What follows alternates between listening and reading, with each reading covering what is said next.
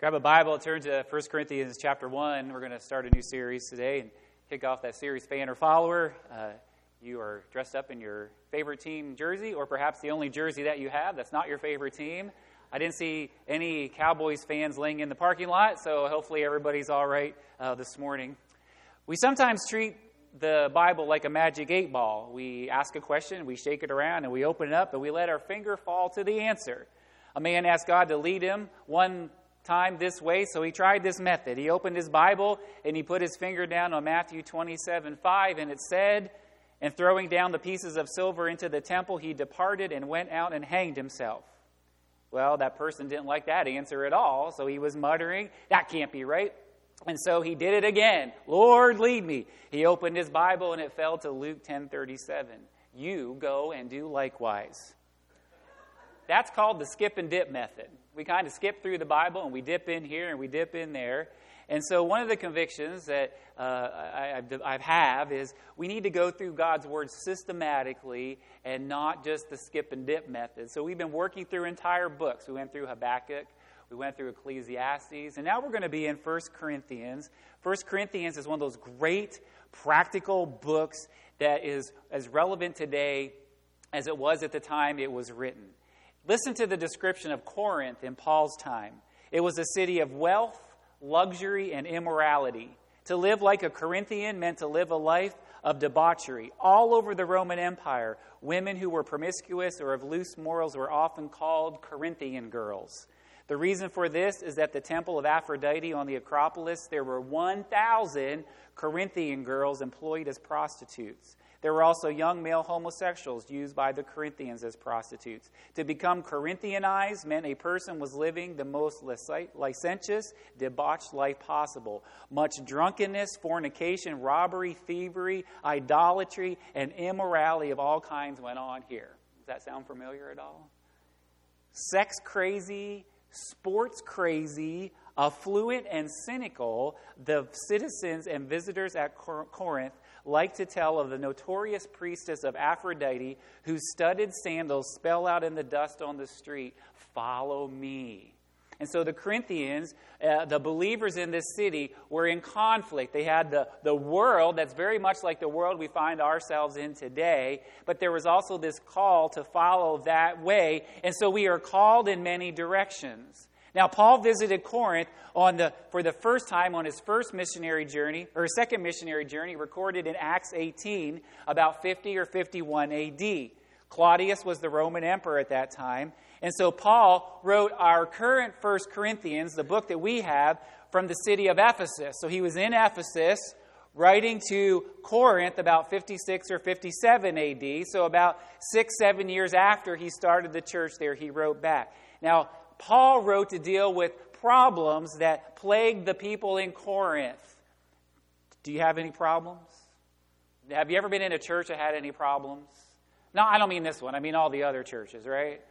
No, we have problems. In the church, there are problems. That's why Paul wrote this. And so what he does is he wrote the Corinthian church, which was composed of many house churches that met in Corinth. They met in different homes. But he wrote to the church in large. And what he did was he wrote to them about the problems they were experiencing. So we're going to find some very practical helps for us in our lives for the ways that we live our lives. In fact, in Acts chapter 18, the verse is on your notes. One night the Lord spoke to Paul in a vision. "Do not be afraid, keep on speaking, do not be silent, for I am with you.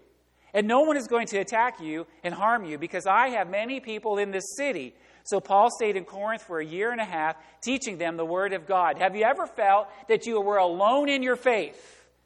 That everybody in your circle or at work, you're just kind of all alone, and you feel that you are the only believer, the only one that's there. And Paul felt that way, in fact, so much that the Lord had to come to him and say, I have many people in this city. You're not alone. In fact, there are other believers here. You may not know who they are or where they are. And so what did Paul do? He stayed 1.5 years teaching the Word of God. Now listen. There is a difference between being a fan and a follower of the Lord. A fan is someone who sits in the seats and they cheer and they wave their things and they wear the shirts and they do all this stuff. They buy $10 hot dogs and $50 drinks. but they're not the ones playing. And if it's too cold, too wet, too hot, too whatever, I don't have to go to the game. I don't have to show up. But the players are there, and they're on the team. And so really what we're going to do is we're going to be challenged between being just a fan and a follower, between just observing Jesus from a distance and really getting into the game. By the way, do you know what the Washington team and the Chick-fil-A manager have in common? Neither one shows up to work on Sunday. We're called to show up and work. That's why we're walking through 1 Corinthians. I know they're playing tomorrow. It doesn't matter. We're walking through 1 Corinthians. So let's jump in. We're going to read 1 Corinthians verses 1 to 9. Really, it's Paul's report on the state of the church. Paul, called to be an apostle of Christ Jesus by the will of God, and our brother Sosthenes, to the church of God in Corinth, to those sanctified in Christ Jesus and called to be his holy people, together with all those everywhere who call on the name of our Lord Jesus Christ, their Lord and ours. And there it is. That's what it means to be a follower. It's the lordship of Jesus. We have been called out not to just be a fan, but to follow Jesus as our Lord. And you know what that means? It means following him in all things in life. Not just the things we like or the things that we already have down. It means turning all of our life to him. So that's his introduction. He says, grace and peace to you from God our Father and the Lord Jesus Christ. I always thank my God for you because of his grace given to you in Christ Jesus. For in him you have been enriched in every way with all kinds of speech and with all knowledge, God thus confirming our testimony about Christ among you. Therefore, you do not lack any spiritual gift as you eagerly await for the Lord Jesus Christ to be revealed. He will also keep you firm to the end, so that you will be blameless on the day of our Lord Jesus Christ. God is faithful, who has called you into fellowship with his Son, Jesus Christ, our Lord. There's a couple things we understand as we begin about what it means to be in the kingdom, what it means to follow Jesus. And the first one is this.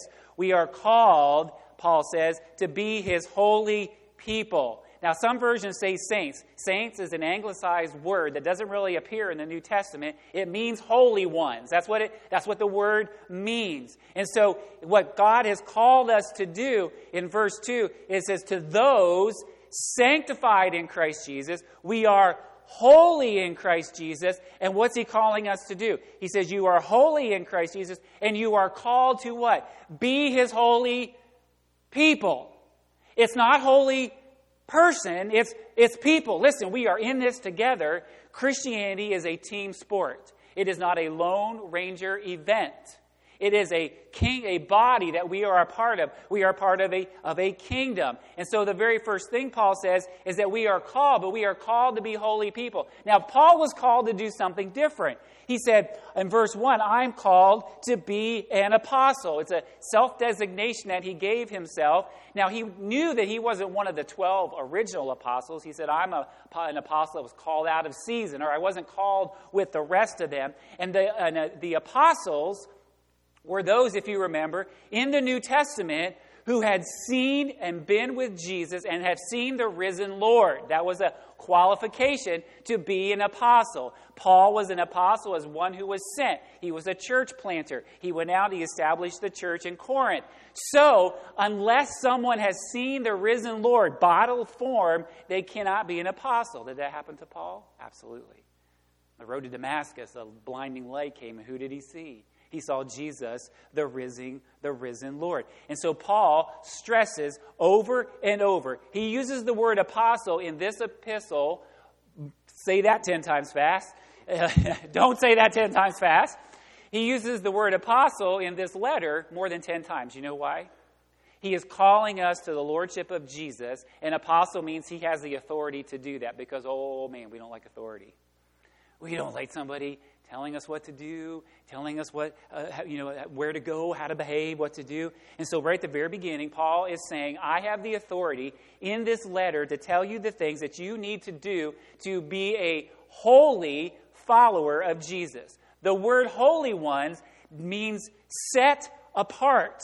It means we are different. We are pulled apart and different from the world. And so when Paul says, you are sanctified in Christ Jesus, what does that mean? Is that the power of the Holy Spirit? What is the Holy Spirit's job? Is to make us holy. That's why we lean on him, why we surrender our lives to him. And so Paul said that happened in Christ, and now you are called to be his holy ones. And his holy ones means that we are separated from all those around us. As a follower of Jesus, our lives need to look different than those around us who don't know Jesus. Our lives need to bear different fruit. We need to have different attitude, different spirit, right? All those things. And so what Paul is saying is, you are called to be a holy people. You are called to be separated. Now listen, he's not talking about physical separation. He's not saying you need to move and get out of where there's no believers to where there are believers. He's calling not for physical, but what? For a spiritual, for a moral, for a commitment to live differently, even in the midst of all that we see around us. Remember where Paul is, or who the church. He's in Ephesus, but he's talking to the church in Corinth. And where are they? In this evil, sick society. All the stuff we see in the news could have been on the front page of the Corinthian Times.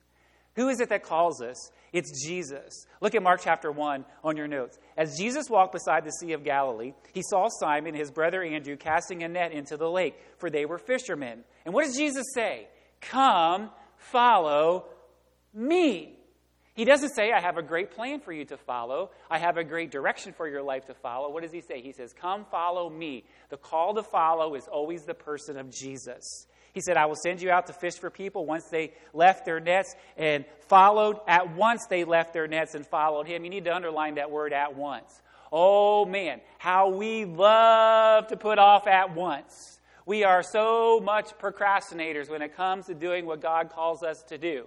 We are so wanting to delay our obedience. We're so willing to put off until tomorrow what we know we should do today. But at once they left. When he had gone a little further, he saw James, the son of Zebedee, and his brother John in a boat preparing their nets. Without delay, he called them, and they left their father Zebedee in the boat with the hired men and followed. You got to love this scene. Where are they? They're at work. And Jesus comes and says, what? Follow me. And James, the son of Zebedee, and John, they get out of the boat. His dad's in the boat with the hired men. His dad's working with the hired men. He says, where have those boys gone again? They're always walking off the job. They left at once, right? And there they go with Jesus. They didn't delay. And so when Jesus calls us, he calls us to follow him immediately. What happens the longer we think about it? We're not going to do it. We're going to rationalize. We're going to make up excuses and reasons why we can or don't have to do it. We are sanctified, what? In Christ Jesus. Dietrich Bonhoeffer says, when Christ calls a man, he bids him come and die. That's what Jesus calls us to. It's the call that changes our lives. It's the call of Jesus to come what? Come, follow me. Here's just a short clip of some 2019 NFL draft rookies when they get the call. One you'll hear on the other end of the phone. I want you to watch their reaction. All right, so there's Rashawn Gary, who's in Ann Arbor, Michigan, and he is emotional. His dream is coming true. It's a very emotional moment for this young man who, from New Jersey, played his game in Ann Arbor. It's amazing, and look at the emotion of this young man. His dream is coming true, and he's going to the Baltimore Ravens. Nice. What's going on, buddy? How you doing? Oh, good. Man. Yeah, good, dog. Oh, hey, you gotta give Stanley CPR or what? Well, Billy's having a fit, man. He's having a fit. All right, get ready to come in here and work now. All right? All right, I'm ready, man. Put me to work now. I know you are.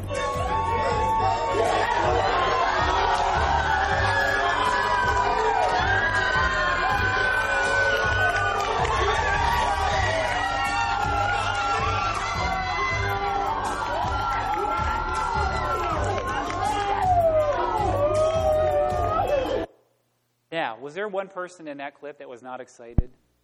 They got the call to join up with the team. They're like, oh, okay, I'll get back to you tomorrow. No, what'd they do? They screamed, they cried. These are grown men, right? And they're weeping because they received the call. And that was to join a football team. How much more should we be excited when we get the call to follow Jesus?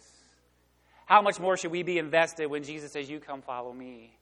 We just break down and say, Lord, you're calling me and I want to follow you. And I invest my entire life into that. And so Paul says that you are called to be this holy person. But he says you're also called in verse 2 to the church of God. He says the church what? Belongs to God. It is a divine creation. We are called to more than a sports team. We are called to the very creation of God himself, and that is the church. The next thing that Paul tells us is not that only are we called to be his holy people, right? It is this group of people. It is a church of God. It belongs to him, but that we are equipped to function as God's people. Now, here's one of the things that we get in trouble when we know that we are part of this church. I don't have anything to offer.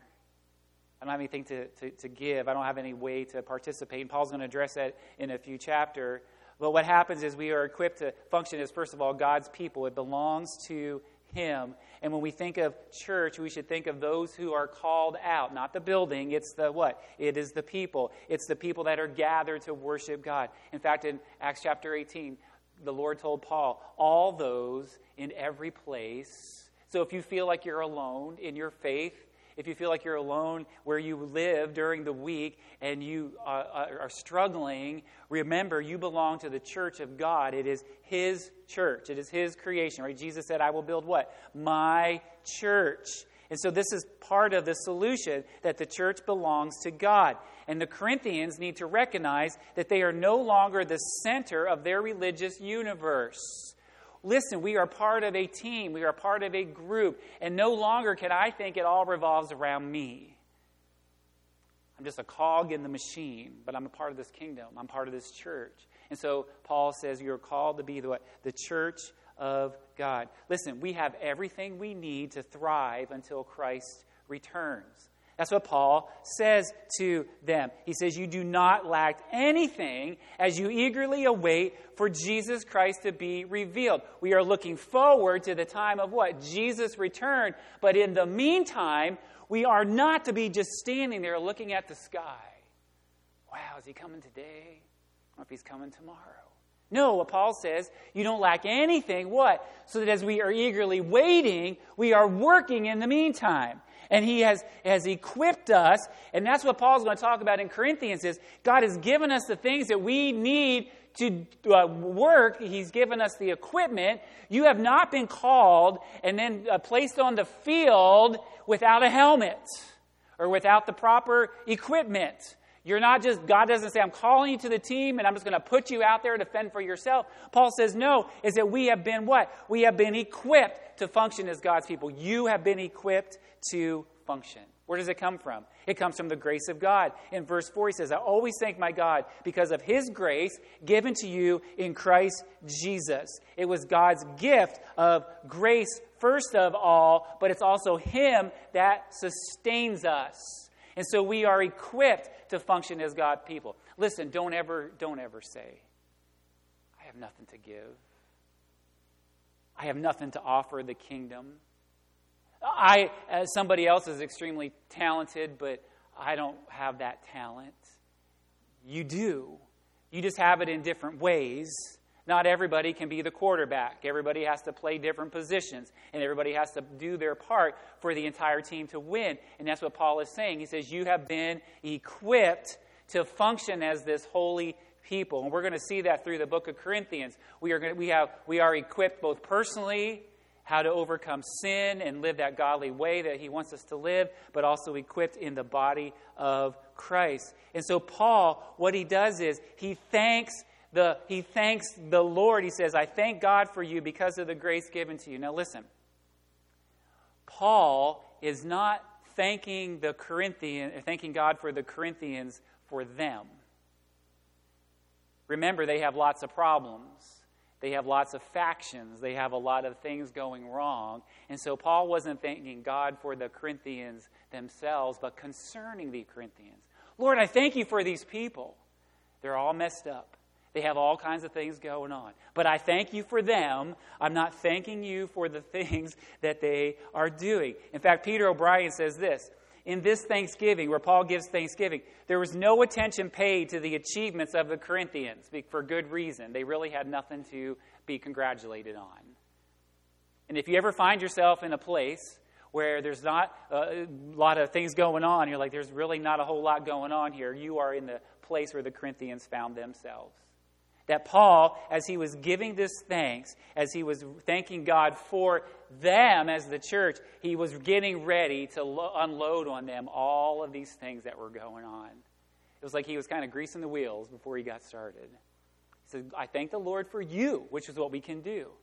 And we can thank the Lord for each other. We don't necessarily have to thank the Lord for what we do, but we can thank the Lord for each other, which leads us to the next thing that we know from this opening, is that we are blameless in spite of our fumbles. Man, you need to write that down. You need to underline this. Paul is going to go in through the book of Corinthians for most of it, and he's going to list one problem after another, after another, after another, after another. But look what he says in verse 8. He will also keep you firm to the end, so that you will be blameless on the day of our Lord Jesus Christ.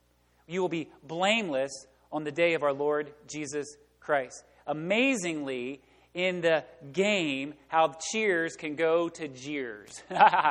You're watching your favorite team play, and you are like, I got to go to the bathroom, but I don't want to go, because what? They're ahead, and then they start losing, and you'll use every excuse that you can not to have to go back in front of the TV. Oh, man, this is so painful. Right, we're cheering one moment, and we're jeering the next. Or one player's the star one moment, and he fumbles the ball, and everybody's on him, right? One player does something, he gets ejected from the game, and up and down, and up and down, and up and down it goes. And isn't it like that in the kingdom? One minute you're the hero, and the next minute you're the zero. Someone once said, the rocks they used to build your monument, one day they tear them down, they start throwing them at you. That's how it works. We are such fickle people. And so what Paul does is, he says, okay, there's these things going on, but he wants to remind us that what? We are still blameless in spite of our fumbles. Colossians chapter 1 says this, and you who were once alienated and hostile in mind, doing evil deeds, he has now reconciled in his body of flesh by his death.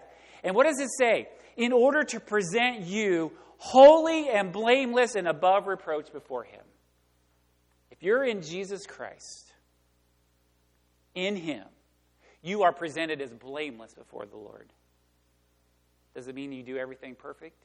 It doesn't mean you never fumble. It doesn't mean you never mess up. But in Christ, remember, we are forgiven. There's no penalty for us. And that's what Paul says in Colossians chapter 1. And so what he says in Corinthians is this, is that he will also keep you firm to the end so that you will be blameless on the day of the Lord Jesus Christ. It is God working in us, right, to move us on to that end. And there's this blamelessness of believers. It's a legal declaration that there is now no penalty for you. In spite of all that we've done, the things that we've done are not held against us in the court of law, in the God's ultimate court of justice. And so Paul wants to remind us that we are blameless in Jesus in spite of our fumbles. And what he says is that we will be blameless on when? On the day of the Lord Jesus Christ. God is faithful, who has called you into fellowship with his Son, Jesus Christ our Lord. You know, one of the themes of Scripture is this: God's faithfulness and our unfaithfulness. We see that through Scripture all the time.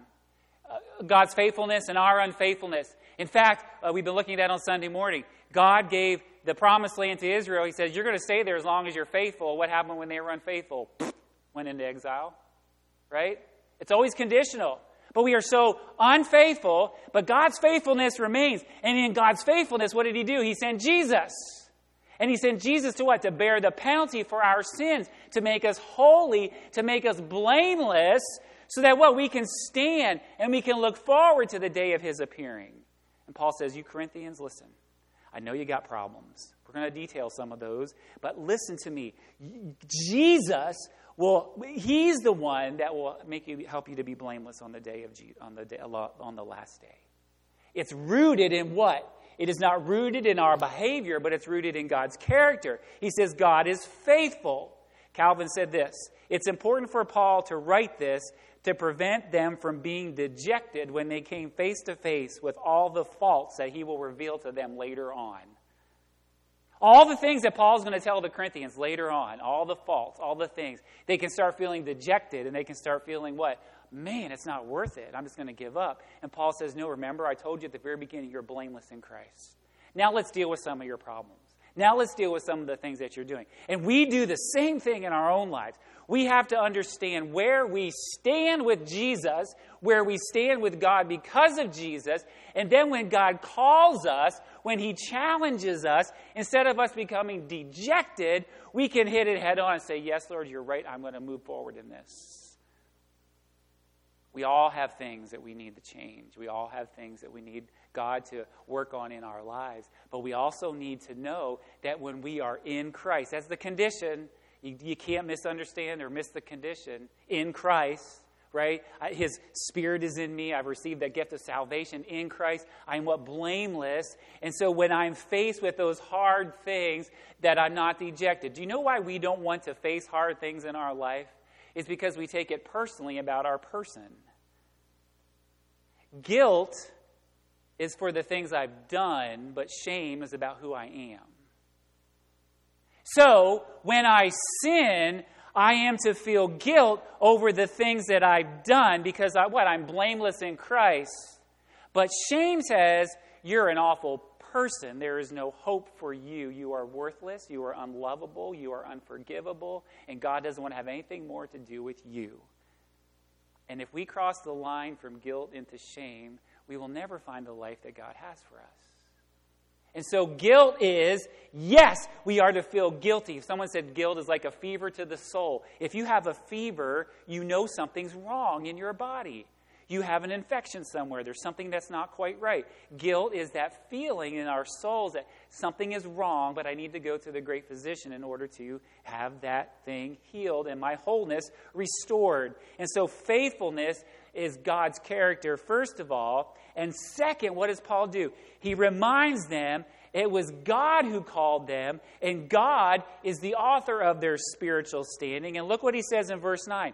God is faithful, who has called you into what? What's that word? Fellowship.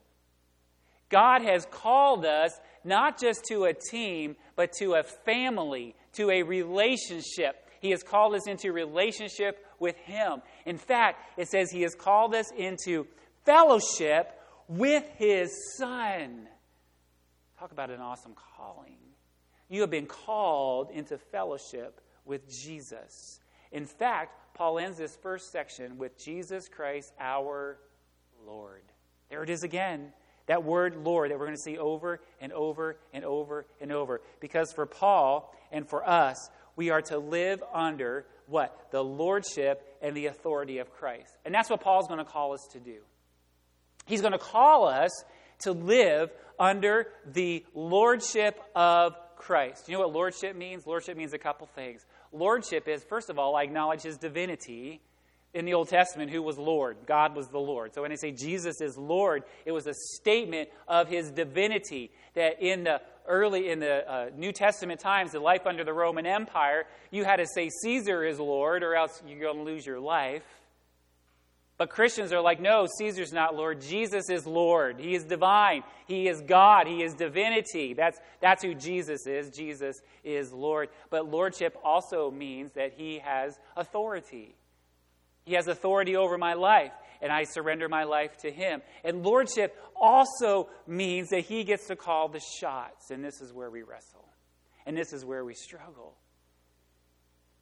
The very first temptation in the Garden of Eden was to eat from the tree, and what was the promise? That you will be like God. And that's the struggle that every human has ever had since the Garden of Eden. Who is going to be God? Is it going to be me, God, with the little g, or the Lord God with the big G? Am I going to serve big G or little g? That's where the conflict is. And so Paul is going to challenge us to step out and to be separated from the world, to be separated from life, just to be different. He's going to call us to follow. And really, what the following means is that we recognize the lordship of Jesus. But, oh man, we love the saving part, don't we? I'm going to be in glory forever. My sins are forgiven. But not so much the lordship part. You can't separate them. Jesus is the one who calls us to what? Follow him. Following him means when he goes this way, I go that way. When he goes this way, I go that way. And I don't debate, and I don't argue, and I don't say, Lord, do you really know what you're doing? Lord, I really can't go that way. That's what under the lordship of Jesus means. That's what separates the fans from the follower. The follower does what it takes, when it takes, the time it takes, and for how long it takes. That's the difference. Jesus is the one who calls the shots. If you're playing on the field and you have a team, and actually this gets people in trouble, the players all the time, and what if they want to just do whatever they want to do? You see them in the huddle, they're about ready to do the next play. Quarterbacks get them all the things, doing all the signals, and one guy's like, I'm supposed to go left, but I think I'm going to go right. He wants me to go deep down the field, but I think I'm going to stay right here. What's going to happen to that guy? Get out of here. We do the same with Jesus all the time. Jesus says, I want you to go deep. Oh, Jesus, I don't think I want to go that far. That's a long way. 30 yards is a long way down there. I don't want to go that way. I think I'll stay right here. No, I'm telling you, you need to go. Or you need to cut to the right. No, Jesus, I don't want to go to the right. Left is my good side. I want to go that way. No, it doesn't work that way. You see, most of our problems in life, when it comes spiritually and with holiness, right, those kinds of spiritual things would be solved if we remember to live under the lordship and the authority of Jesus. Every day I have a battle, an argument, and it's not with Christy or the kids, but it's with myself. And you do too. Lord, you don't really mean this. You don't really want me to do this. Are you sure this sounds crazy? There's no way you want me to do this. And what am I doing? I'm not surrendering to his call and his lordship. I want to do it my way. And so I do. And I do it my way, and things end up miserably. You see, the difference between a fan and a follower is that the fans are not in it for any other reason than the entertainment, but the follower is in it to play, or the follower is the player who's in it to win the game and to be in the game and to contribute to the team. There was a woman who was forced to go to a football game with her grandchildren, and somebody asked her, Grandma, how'd you like the football game? And she says, here's what I figured out. Football consists of 22 men on the field desperately in need of a rest and 40,000 people in the stands desperately in need of exercise. Kind of describes the church. We got a couple people doing all the thing, and there's a whole bunch of people that need lots of exercise. That's the difference between a fan and a follower. The fans are in the crowds, in the stands, but the followers are the players on the field. I just want to close real quick with a passage in John chapter 6. And John chapter 6 demonstrates the distinction between just being a fan, someone who likes watching, and someone who really participates. In John chapter 6, this is the section where Jesus is teaching on the bread of life. And he talks about my flesh is food and my blood is drink. And like as Jewish people, they're just like, what is he talking about? This is crazy stuff. And sometimes we do that too with what Jesus says. We're like, Jesus, this is crazy talk. What are you saying? In verse 60 of chapter 6, on hearing it, many of his disciples said, this is a hard teaching. Who can accept it? We've all been there. Can we be honest? We've all been there. Jesus, this is a hard teaching. Paul in Corinthians, this is a hard teaching. Who can accept it? Aware that his disciples were grumbling about this, listen, we aren't the first ones to grumble about the word of the Lord. People have been doing it since Jesus' day. Jesus says, does this offend you? Then what if you see the Son of Man ascended to where he was before? The Spirit gives life, the flesh counts for nothing. The words I have spoken to you, they are full of the Spirit and they are life. Yet there are some of you who do not believe. For Jesus known from the beginning which of them did not believe and who would betray him. He went on to say, this is why I told you that no one can come to me unless the Father has enabled him or what? Called him into this relationship. Now look at verse 66. From this time, many of his disciples, what do? They turned back and no longer followed him. You see, when the going got tough and the word got challenging, the commitment level was raised, the call to follow, to do the thing that Jesus was asking to do, when it got to that point, it says that many of his what? Disciples. This just wasn't everybody. This was even people who had been following him. And if we're not careful in our lives, we will follow Jesus to a point and we will say, Jesus, I'm not sure I want to follow you there. I'm going home. Jesus, I'm not sure I want to hear that. And that's why we're walking through books of the Bible. Because if we don't, we'll never get to the things we don't want to hear. We all want to hear Psalm 23. The Lord is my shepherd. But we don't want to so much hear Jesus say, take up your cross and deny yourself and follow me. That's hard teaching, Jesus. I think I'll go back with the sheep. I'd rather hang out with that shepherd guy because he's supposed to make me lie down and give me all this stuff. And Jesus says, but this is the difference between just being this casual fan or being a follower under the lordship of Jesus. Because listen, 1 Corinthians will challenge us in some very deep personal ways and some very deep personal things. And we need to be ready for that and say, Lord, yes, but your word, Jesus just said that, the Spirit gives life. And the words I have spoken to you, they are full of Spirit and they are also life. And if you want the life that Jesus came to give us, we're going to have to look at those things that are very difficult. And we're going to have to wrestle with them. And we're going to say, Lord, if this is what you say is true, I'm going to have to do it. I'm going to have to follow you there. Or otherwise, I'm just like these disciples who said, this is a hard teaching. Who can accept it? Lord, I'm out of here. I hope after a few weeks, you have a vision for your life of what it means to be a follower of Jesus. Fans are so fickle. They just are. Now, there are diehard fans. Their team can have a losing season. Their team cannot be doing so well. And they still are fans. You in the maroon and white today understand that. You're still fans. But there are those fans that we will only go so far. The players will be there no matter what. The fans like, kind of nice, but And when we follow Jesus, he's saying, you don't have the option just to be this fickle person. I want you to give all of your life to me. I want you to surrender all that you are to me. I'm going to call you to do some hard things.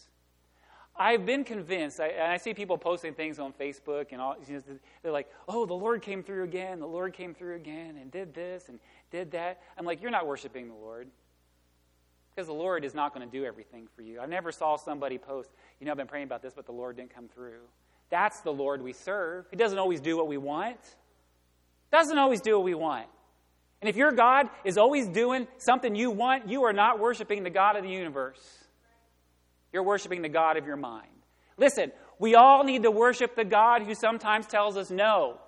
And oftentimes maybe tells us no. That's the true God. Oh, I prayed for this and I got this. I prayed for that and I got this. Well, then you need to pray some different prayers.